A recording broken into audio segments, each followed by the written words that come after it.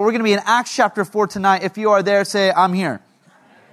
If you are new or visiting with us this evening, we are in a series called Church on Fire. Pastor Rob shared last week on the power of the early church, the power of the Holy Spirit and the day of Pentecost in Acts chapter 2. And tonight we are going to look at the power of prayer in Acts chapter 4. Does that sound good?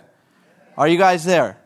Acts chapter 4, beginning in verse 23, we're going to read, pray, and get into it. This is God's word, and it says, beginning in verse 23, when they were released, speaking of Peter and John, when they were released, they went to their friends and reported that the chief priests and the elders had said to them. And when they heard it, they lifted their voices together to God and said, Sovereign Lord. Everyone say, Sovereign Lord.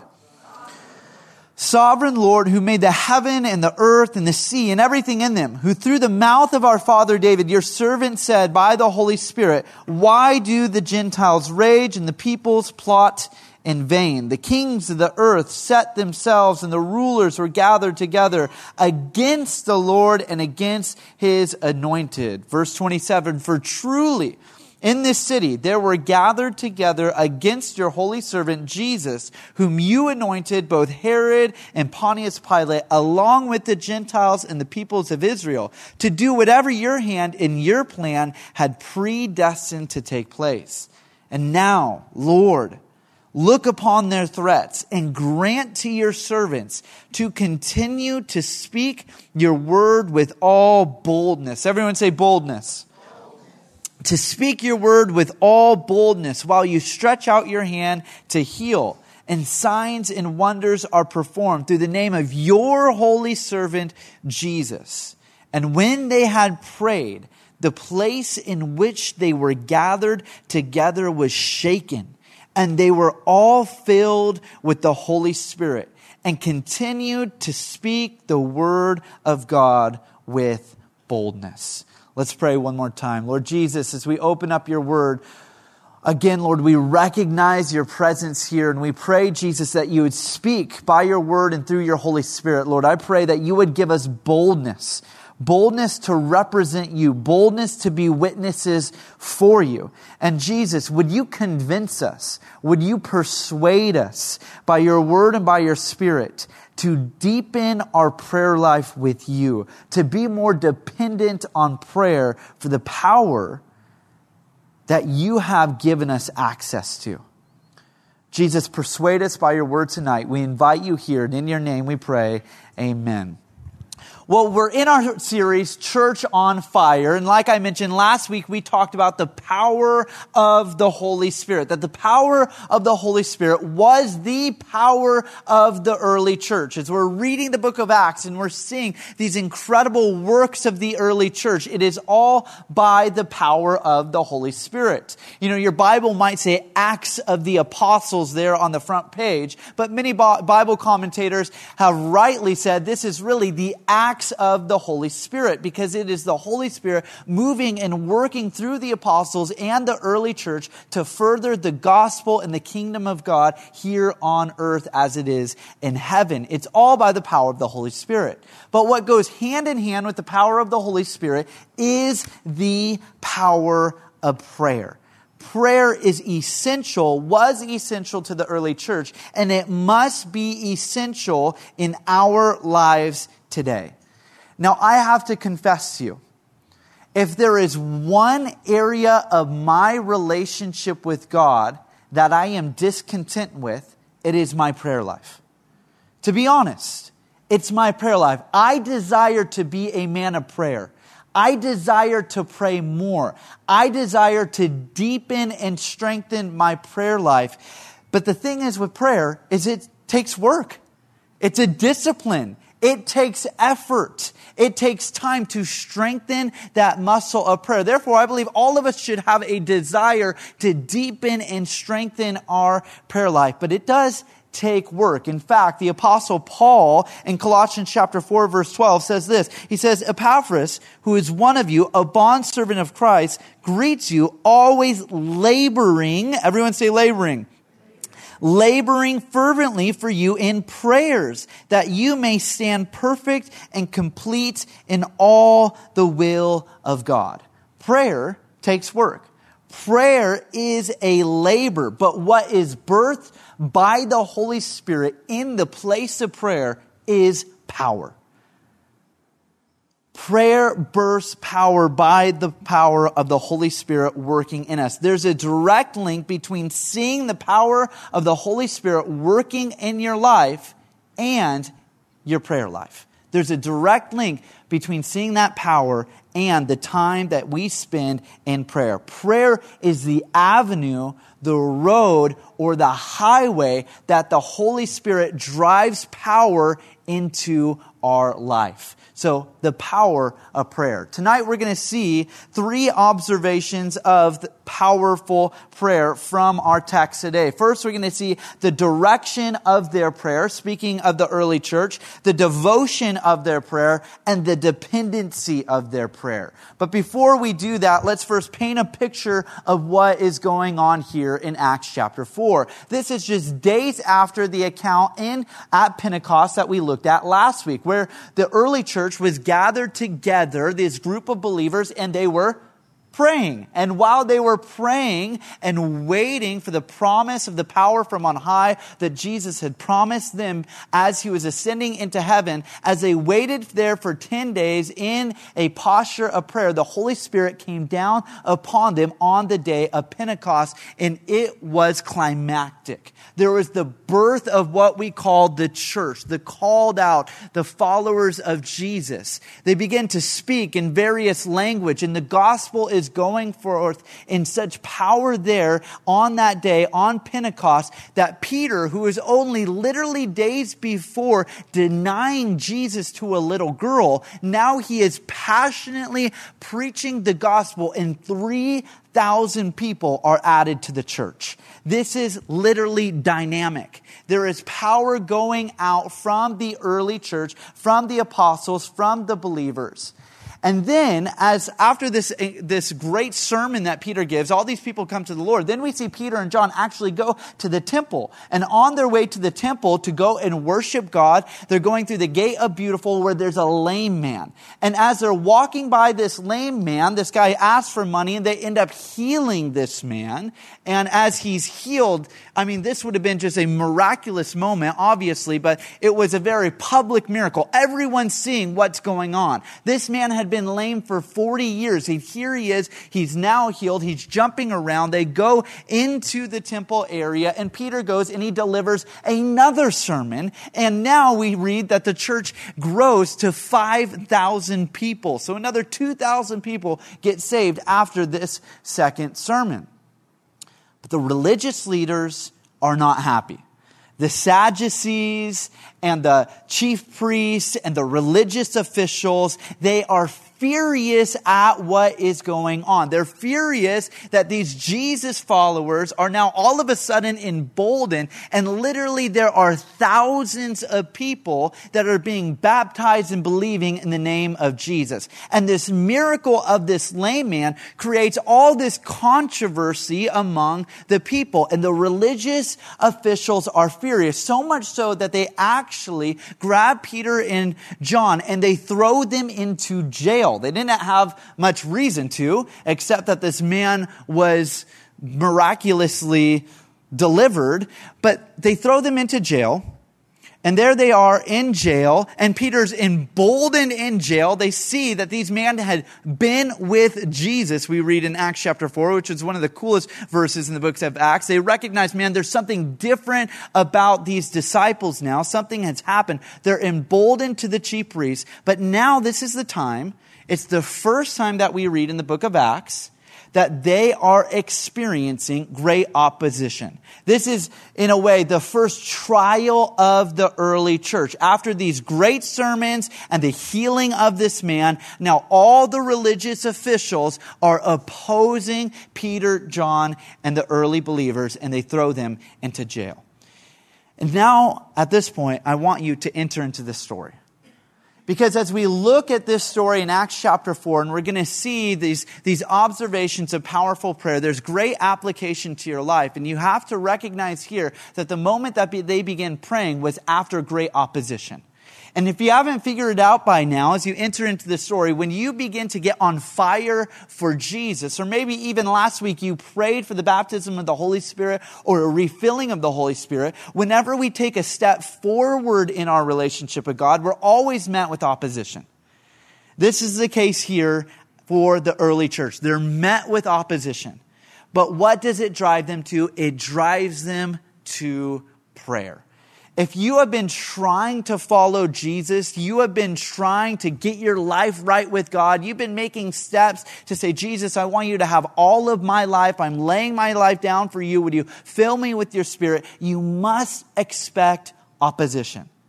And when you meet opposition, it must drive us to our knees in prayer. It was Oswald Chambers who said this. He said, we tend to use prayer as a last resort, but God wants it to be our first line of defense. We pray when there's nothing else we can do, but God wants us to pray before we do anything at all. But oftentimes, it's not our first resort, it's our last resort. It's not our first response, it's our last response. Here we see, though, that prayer was the first response of the early church. And man, if you haven't been there already, time will tell. You'll learn very quickly when you're met with opposition. You might go and you might try to figure out or ask some people for advice or go to your pastor and receive prayer or call a friend or what have you. But time will tell. Eventually you'll fall on your knees. And it's much more effective to go to the place of prayer first. This was the early church. As they're met with opposition, the first resort was to go to a place of prayer. They were met with opposition and they go to prayer. And the first thing I want you to notice about this prayer is the direction of their prayer. Let's read again there in verse 24. After Peter and John brought the news of what happened, they pray together. Verse 24 we read, they heard it and they lifted their voices together to God and said, Sovereign Lord, who made the heavens and the earth and the sea and everything in them. Here we read that together, corporately, they come together and they're agreeing in unison in prayer. And the direction of their prayer is to the sovereign Lord. They're praying to God. He's the first part of their prayer. They're inviting him in immediately and praying directly to their sovereign Lord. Now, this word Lord is different from the normal word used for Lord throughout the New Testament. It's the Greek word despotes, which means master with supreme authority. So in the face of opposition, they are recognizing the reality that God is the one who holds ultimate authority. The religious officials were trying to exercise authority onto them, and now they're praying to their sovereign Lord, understanding, recognizing, identifying that he's the one that holds supreme authority. And this is why prayer can be so powerful. Because what prayer has the ability to do is it has the ability to change our perspective. Our perspective from a big problem to a bigger God. They had a big problem in front of them as all the religious officials were opposing them. But the first thing that they do in prayer is they direct their attention to their sovereign Lord, the creator of the heavens and the earth, and they see that their God is bigger than their problem. Now, I know this point may seem obvious and it's small that they're directing their prayer to the Lord, but how often do we pray and we don't actually spend time praising the Lord before we pray? Sometimes we just run out of the gates going, God, help me in this situation and do this great miracle and X, Y, and Z. I need this from you, A, B, and C, Lord. Would you do that? So often we can have the tendency when we're met with opposition to go straight for asking for deliverance or asking something for the Lord. But rather than directing their attention right away to their problem and the horizontal, they get their eyes on the vertical. Right away through the gates of prayer, they're getting their eyes on Jesus and praising him for who he is. Prayer can change our perspective. The psalmist prayed like this in Psalm 42:11 when we read, "Why are you cast down, O my soul, and why are you in turmoil within me? Hope in God, for I shall again praise him, my salvation and my God." When the psalmist was met with opposition, the first thing he does is he's praising God for who he is. He's going to the vertical. He's cast down in one breath, and in the next breath, he's praising God for who he is. As we praise God for who he is, in prayer, it changes our perspective. In fact, this is the way that Jesus taught the disciples to pray, and the disciples' prayer, or the Lord's Prayer, there in Matthew chapter 6. Jesus said this. He taught them how to pray, saying, "Our Father in heaven, hallowed be thy name, thy kingdom come, thy will be done on earth as it is in heaven." The first part, the first segment of that prayer wasn't petition, asking for something. The first part of the prayer that Jesus teaches us how to pray is first praise. Our Father in heaven, holy, hallowed is your name. Your will be done. It's getting our direction initially onto Jesus. And there's a great model there for us. As we spend time in prayer, as we're trying to strengthen our prayer muscle, before you go straight into interceding for someone else, before you go straight into petitioning something from God, spend time just praising God for who he is. This is the direction of their prayer. It's up toward Jesus, praising him for who he is. They're lifting their eyes off of their situation and onto God, simply praising him for who he is. The second thing I want you to notice in this prayer is the devotion of their prayer here in verses 25 through 28. There was an urgency and a passion to their prayer. In this prayer, we're going to see their devotion to God's word, their devotion to God's will, and their devotion to God's way. They're devoted, they are passionate, they are energetic in prayer, and they are firstly devoted to God's word. Notice there in verse 25, they are remembering and they are quoting Psalm chapter 2. Let's read it again here in verse 25. It says, "Who through the mouth of our father David, your servant, said by the Holy Spirit, why do the Gentiles rage and the people plot in vain? The king of earth set themselves and the rulers were gathered together against the Lord, against his anointed. For truly in this city they were gathered together against your holy servant Jesus, whom you anointed, both Herod and Pontius Pilate, along with the Gentiles and the people of Israel." Here, as they're gathered together, they first direct their prayer up to God. They're praying to the sovereign Lord, the creator of the heavens and the earth. They're changing their perspective off their problem onto God. And then they go into literally praying and quoting scripture. It shows their devotion to God's word. Here they're literally quoting Psalm chapter 2. They're quoting Psalm chapter 2 and praying it over their situation. Now, the writer of this Psalm, Dave, is praying prophetically how the nations will rage against the Messiah, against the anointed one. That is, against Jesus. So they're recognizing, by understanding their devotion to the scriptures, their devotion to God's word, that this psalm is literally prophetically happening now in their situation as these rulers of the kings of that area, those that were exercising authority over that area, were literally going against Jesus and against the early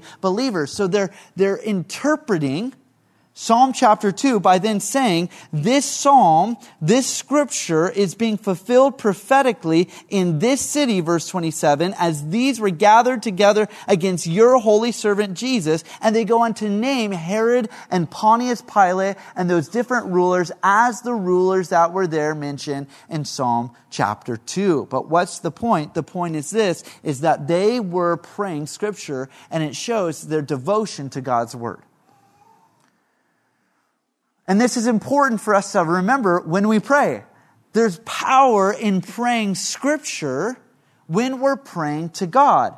In fact, as we look at all the Old Testament examples of prayer, this is a fun little thing to do in your own private study. If you look at all the old moments or in the Old Testament where people are praying, all of their prayers are linked to a prophetic promise that was given by God. They're linked to a prophetic promise given by God. In fact, the first time that we find prayer in the Bible is in Genesis chapter 4, verse 26. It says this. It's going in the genealogy there in Genesis chapter 4, and it says, to Seth also a son was born, and he called his name Enosh. At that time, people began to call upon the name of the Lord. In other words, they began to pray. Now, can you guys geek out with me? This is Wednesday night midweek Bible study. Can you guys handle this? This is fun. Okay, so Seth, you've got Adam and Eve, you've got the fall, and during the fall, sin enters into the picture, and then what does God come in? He comes and he pursues them, and then he lays out the curse. And there we're given Genesis chapter 3, verse 15, right? There's going to be a seed that's going to come, and it's going to crush the head of the serpent. It was a promise given by God to Adam and Eve. People knew this promise. That's why when Adam and Eve had Abel and Cain, Eve and Adam seemed to be under the impression that Abel, like this prophetic promise from God that their seed would crush the head of the serpent, was literally going to be lived out prophetically through Abel. That's why it's such a big deal when Cain kills Abel. And then it's like, oh man, the whole promise prophetically of what was going to happen isn't going to happen anymore because Cain had killed the firstborn child, had killed Abel. And so it was this big deal. But then Adam and Eve give birth to another son. That son is Seth. And from the lineage of Seth would come the Messiah. So this promise that was given in Genesis chapter 3, verse 15 is given, and now it's everyone understands that it's going to come through the lineage of Seth because Adam and Eve had another kid. Are you guys following? So then Seth has a son named Enosh. Enosh means man, it means mortal. And they're under the impression that Enosh now might be the seed that was promised by God in Genesis chapter 3, verse 15. And everyone begins to call upon the name of the Lord. It seems as if they're calling upon the name of the Lord of the promise given in Genesis chapter 3, verse 15. They're looking at Seth and looking at Enosh and saying, God, you promised that from the seed would come this snake crusher that was going to crush the serpent's head. Come and bring this promise to fruition. And so, the first time we see prayer here in Genesis chapter 4, verse 26 is directly linked to a promise given from God in the Garden of Eden. They're praying that the promises would be fulfilled. And it literally creates what many Bible scholars say, the first revival. Up until that point, humanity was on a decline, but now they're praying and calling upon the name of the Lord. And there's like hope in the air that God is going to fulfill his promise. Isn't that cool? What's the point? The point is this. All throughout the Old Testament scriptures, prayer was used to ask God to fulfill the promises that he was given. Therefore, prayer was based upon God's word that was given to his people. Are you guys following? All of the patriarchs, Abraham, Isaac, Jacob, and the moments where we find them praying, they're praying, God, would you do what you said you were going to do? God, would you give me that land? Would you give me that son? Would you do these things? Their prayers were directly linked to God's promises all throughout the Old Testament scriptures. And the application there for us is the greater we understand God's word, the more enriched our prayer life is going to be, and our faith is going to be emboldened as we're asking God to do the things that he has promised us that he would do.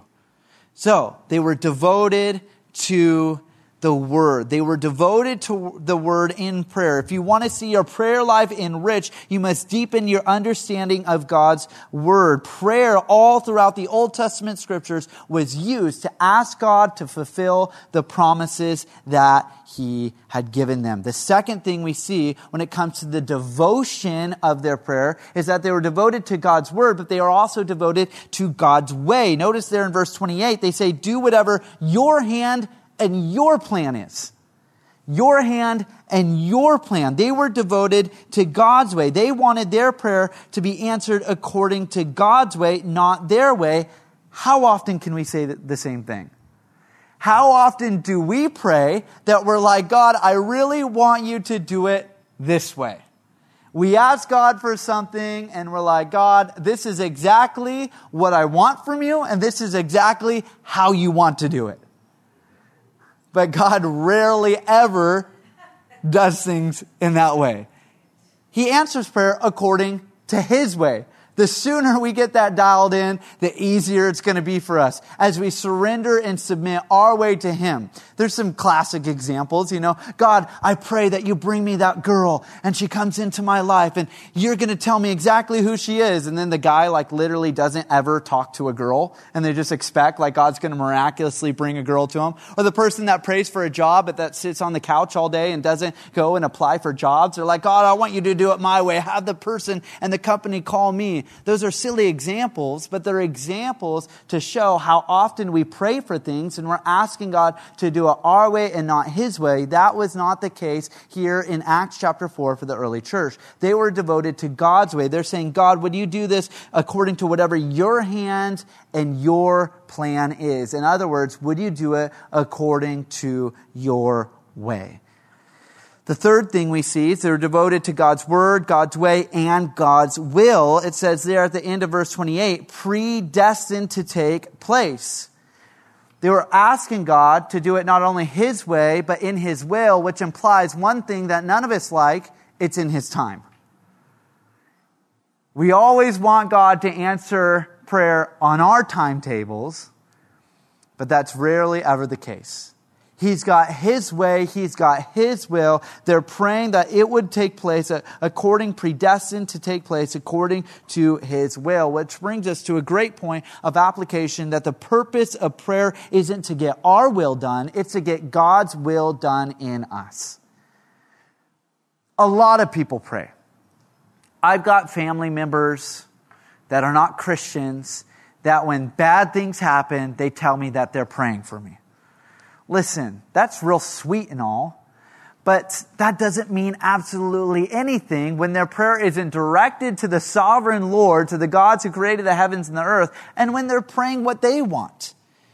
But the same thing is when we pray and we're just praying and treating God like He's a magical genie in a box or in a lamp, and we're asking God to do A, B, or C, X, Y, and Z for us. No, it only really works or is powerful when we are submitting and surrendering ourselves to God.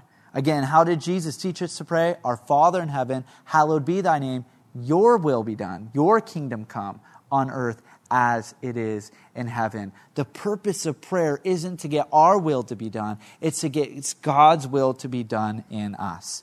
Warren Wiersbe said this. He said, true prayer is not telling God what to do, but asking God to do His will in us and through us. That's the purpose of prayer. To get our heart aligned with God, not to get God's heart aligned with us. It's to get our ways aligned with God's ways, our will aligned with God's will, not the other way around. But so often, again, when we're really honest, we're really truthful, we fall into trying to ask things from God to do it according to our way and our will and our timetable. And so we see their devotion to God's word, their devotion to God's way, their devotion to God's will. This is all seen in their prayer to God. And the last observation I want you to know is their dependency of their prayer. The dependency of their prayer. Read with me again, verse 29. It says, and now, Lord, look upon their threats and grant to your servants to continue to speak your word with all boldness, while you stretch out your hand to heal, and signs and wonders are performed through the name of your holy servant. Notice, throughout this entire prayer, do you see the one thing they're asking for? Is boldness. The one thing they're asking for is boldness, and they're being completely dependent upon God's hand, upon His ability to heal, upon His ability to perform signs and wonders. all by his holy servant Jesus. They're being completely dependent upon him and not themselves. But notice the request. It's a prayer for boldness. Remember, they're in the face of opposition. The religious leaders have imprisoned Peter and John. They've released them now, but they are out to get the early church. And they do not pray for escape. They pray for empowerment.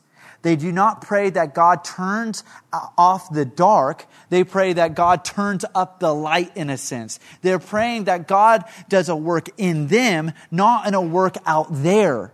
But do you see the difference there? So often when we face opposition, we pray, God, get me out of this problem. God, make this stop. Or something happens where we say, God, we pray for them that you would deal in their hearts and in their ways. But that's not the heart and the attitude here of the prayer of the early church. They're saying, God, would you work in us? Not work in the religious leaders, but would you embolden us? Would you empower us? Would you pour your Spirit upon us? Their prayer is directed now inward toward them, not simply the problems out there, but God, would you strengthen me on the inside? What if we started changing our prayers in that way? What if we as a church, instead of saying, God, would you change the world, continue to pray, God, would you change me, revive me, fill me afresh with the Holy Spirit, so then we can be the witness that God called us to be in the world and to be a living testimony, a living epistle to the world around us. But so often we pray, God, the problem's out there, fix it out there. And we neglect the problems that are within us and the areas in our life where our affection toward Jesus has grown cold or grown idle and grown apathetic. And listen, I'm preaching to myself. These are areas in my life I'm praying to the Lord and the Lord's convicting me. No, Tyler, I want to do a work in you.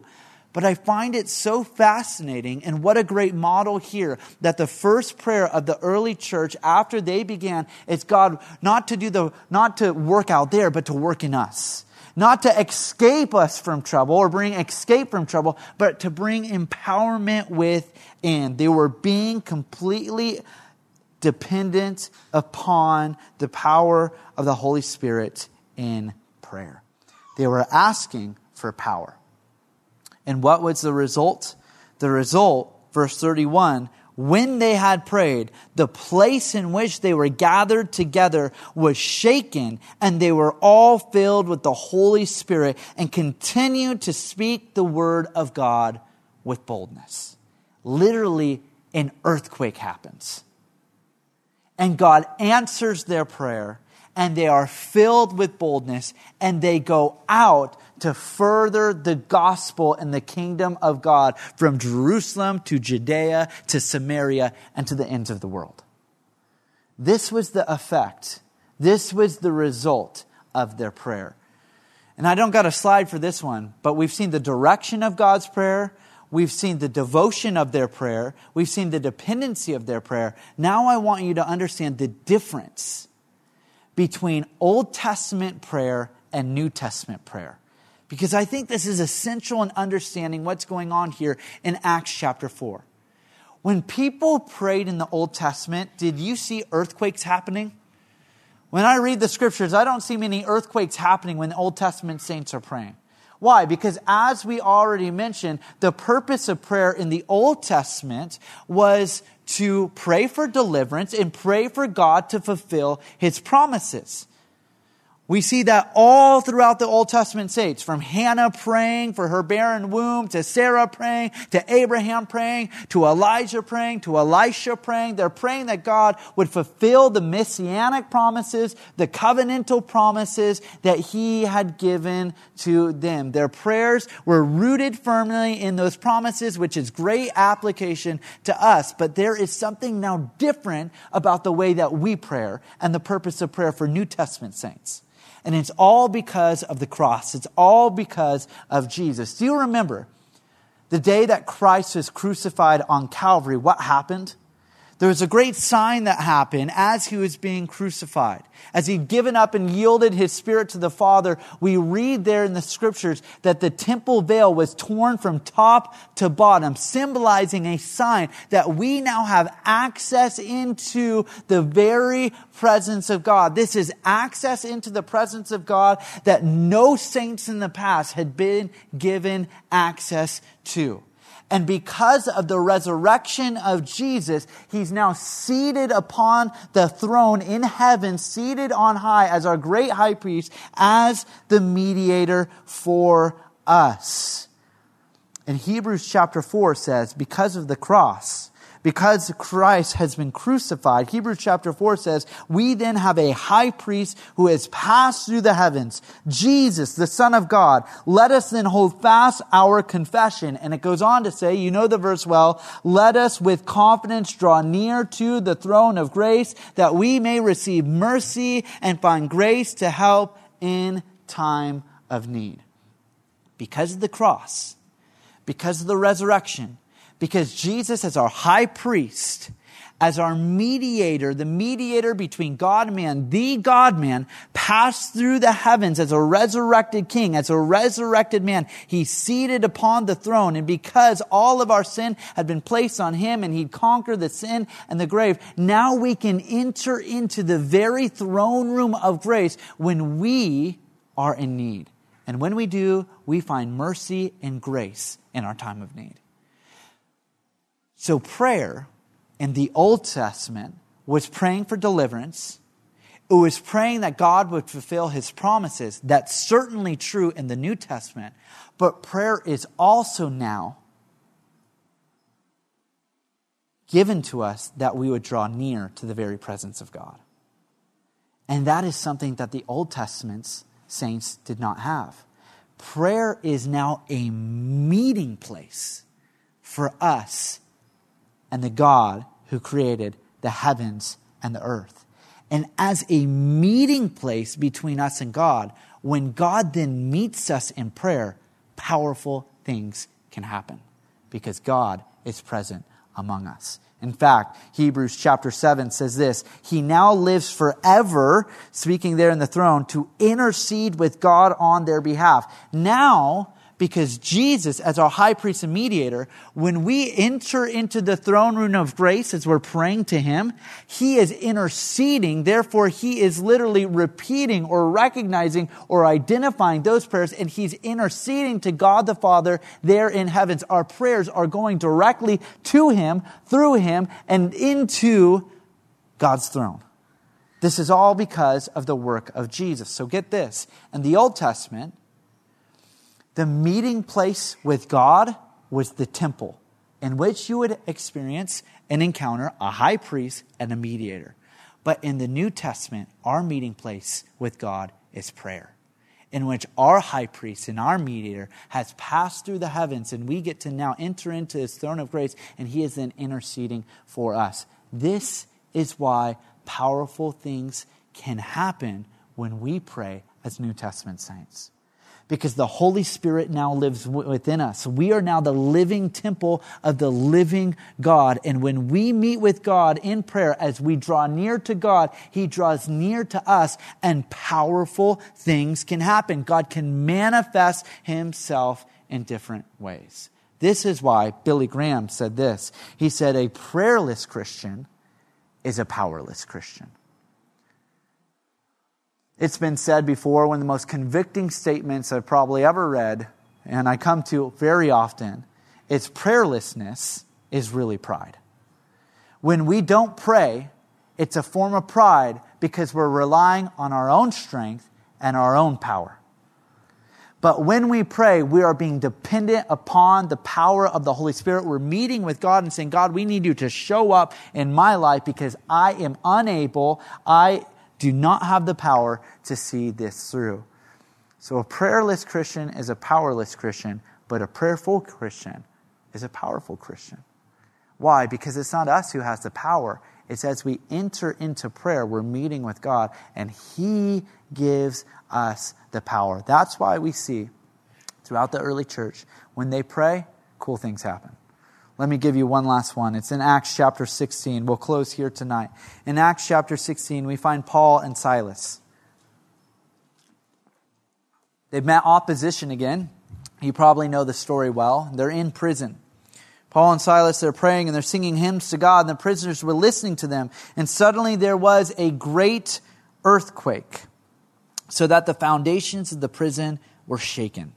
And immediately all the doors were open, and everyone's bonds were unfastened. Paul and Silas, in prison, met with opposition. What do? Their first resort, they're praying. They're singing spiritual hymns, spiritual songs, singing worship. What we do here every single time we gather together, worship is prayer. We're praying. Hopefully you're not worshiping for the person next to you to listen. Hopefully you're not worshiping as an act or demonstration of something. No, the reason we worship is we're praying to God. We're singing spiritual hymns to God. And what happens when Paul and Silas are there praying? They're singing spiritual songs. It's a meeting place with God.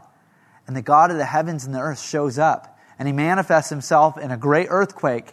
And man, bonds are unbroken. They experience deliverance. And can I persuade you, or really allow the Scriptures by the power of the Holy Spirit to persuade you, that God can manifest Himself in powerful ways as we pray? The whole point of tonight, the whole point of this series, is that we would sincerely come before God and say, God, there might be areas in my life where I've grown cold. There might be areas in my life where I've grown apathetic and idle toward you, and I'm coming and I'm asking that, God, you would lit that flame within me, that we would become a church on fire, that we would have a dependency upon the Holy Spirit, that our prayer life would be strengthened, and that we would see God move. Do you want to see God move, church? That's our heart. That's our prayer. That's our desire. How's it going to happen? It's going to happen as we meet with God in prayer. Let's pray. Jesus, we thank you for the cross and your resurrection. That through you, God, we can enter into a throne of grace and experience mercy and help in our time of need. But Jesus, we pray right now, we draw near to you. Lord, that's the promise you've given us. As we draw near to you, you'll draw near to us. So Jesus, we're praying, we're asking, we're coming before you, we're drawing near. And we pray, Lord, that you would lit that flame within us. We pray, God, that you would do that revival in us, Lord, that you would work in us, that you would embolden us, that you would strengthen us, that we would be a church on fire, a church dependent upon you, for your will to be done, for your way to be done, here in Vista, here in Calvary Vista, as it is in heaven. Jesus, would you forgive us of the areas in our life where we've grown idle, where we've grown dull, where we've had cotton in our ears and we can't hear what you're desiring to speak to us. Lord, we forgive us for the idols of comfort and the idols of pleasure and the idols of self, and we lay those things down before you. And we ask, Jesus, that you would work powerfully in us and among us. We pray, God, that you would bring a great work here in our midst, Jesus. We pray, Lord, that prodigals would come home. We pray that families would be restored. We pray that marriages would be strengthened. God, we pray that you would work. Lord, we are dependent upon you. We confess, apart from you, we can do no good thing. And we ask, Jesus, that you would deepen our need for you, that you would make us aware of our need, that you would strengthen our prayer life, and that you would continue to do great things as you have done for so many years. Jesus, we ask these things in your name. Amen.